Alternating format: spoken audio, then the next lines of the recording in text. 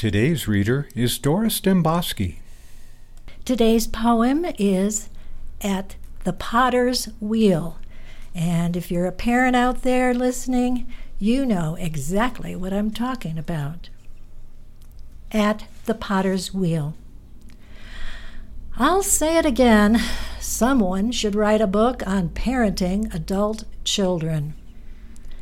My mother kept her counsel. She voiced no advice. Biting her tongue, her lips were thin and grim. In contrast, hoping to shape my daughters, I never hesitate to mold them to my mindset. I attempt to shape my grown daughters as though they were younger, pliable, children. Stroking them, I begin with sweet talk. Hands on, I knead them to soften the clay. If the clay is too dry, it will be less pliable. If the clay is too wet, the walls won't support the weight. Not too dry, not too wet, just right. Sitting at the potter's wheel, I kick-start the wheel's rotation. My right foot scuffs forward. I plant my left on the footrest. The wheel circles, but like my advice, the wheel does not move forward. In fear of losing momentum, I talk and I talk some more. Not too fast, not too slow, just right.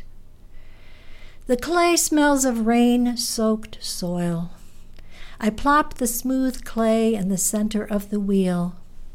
Cupping the clay between my hands, I shape a cone-like mound. Pressing my thumbs into the center, I make a crater. While pushing the center down, my fingers pull the sides up. Not too thick, not too thin, just right. I try to gauge the pot's balance. Is the base too heavy?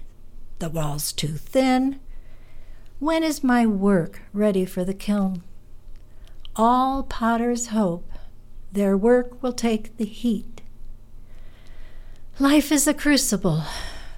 Every parent hopes the clay of his loins will be ready for the fire. Not too fragile, not too headstrong, just right. Words on the Wind is produced by the volunteers of KLZR.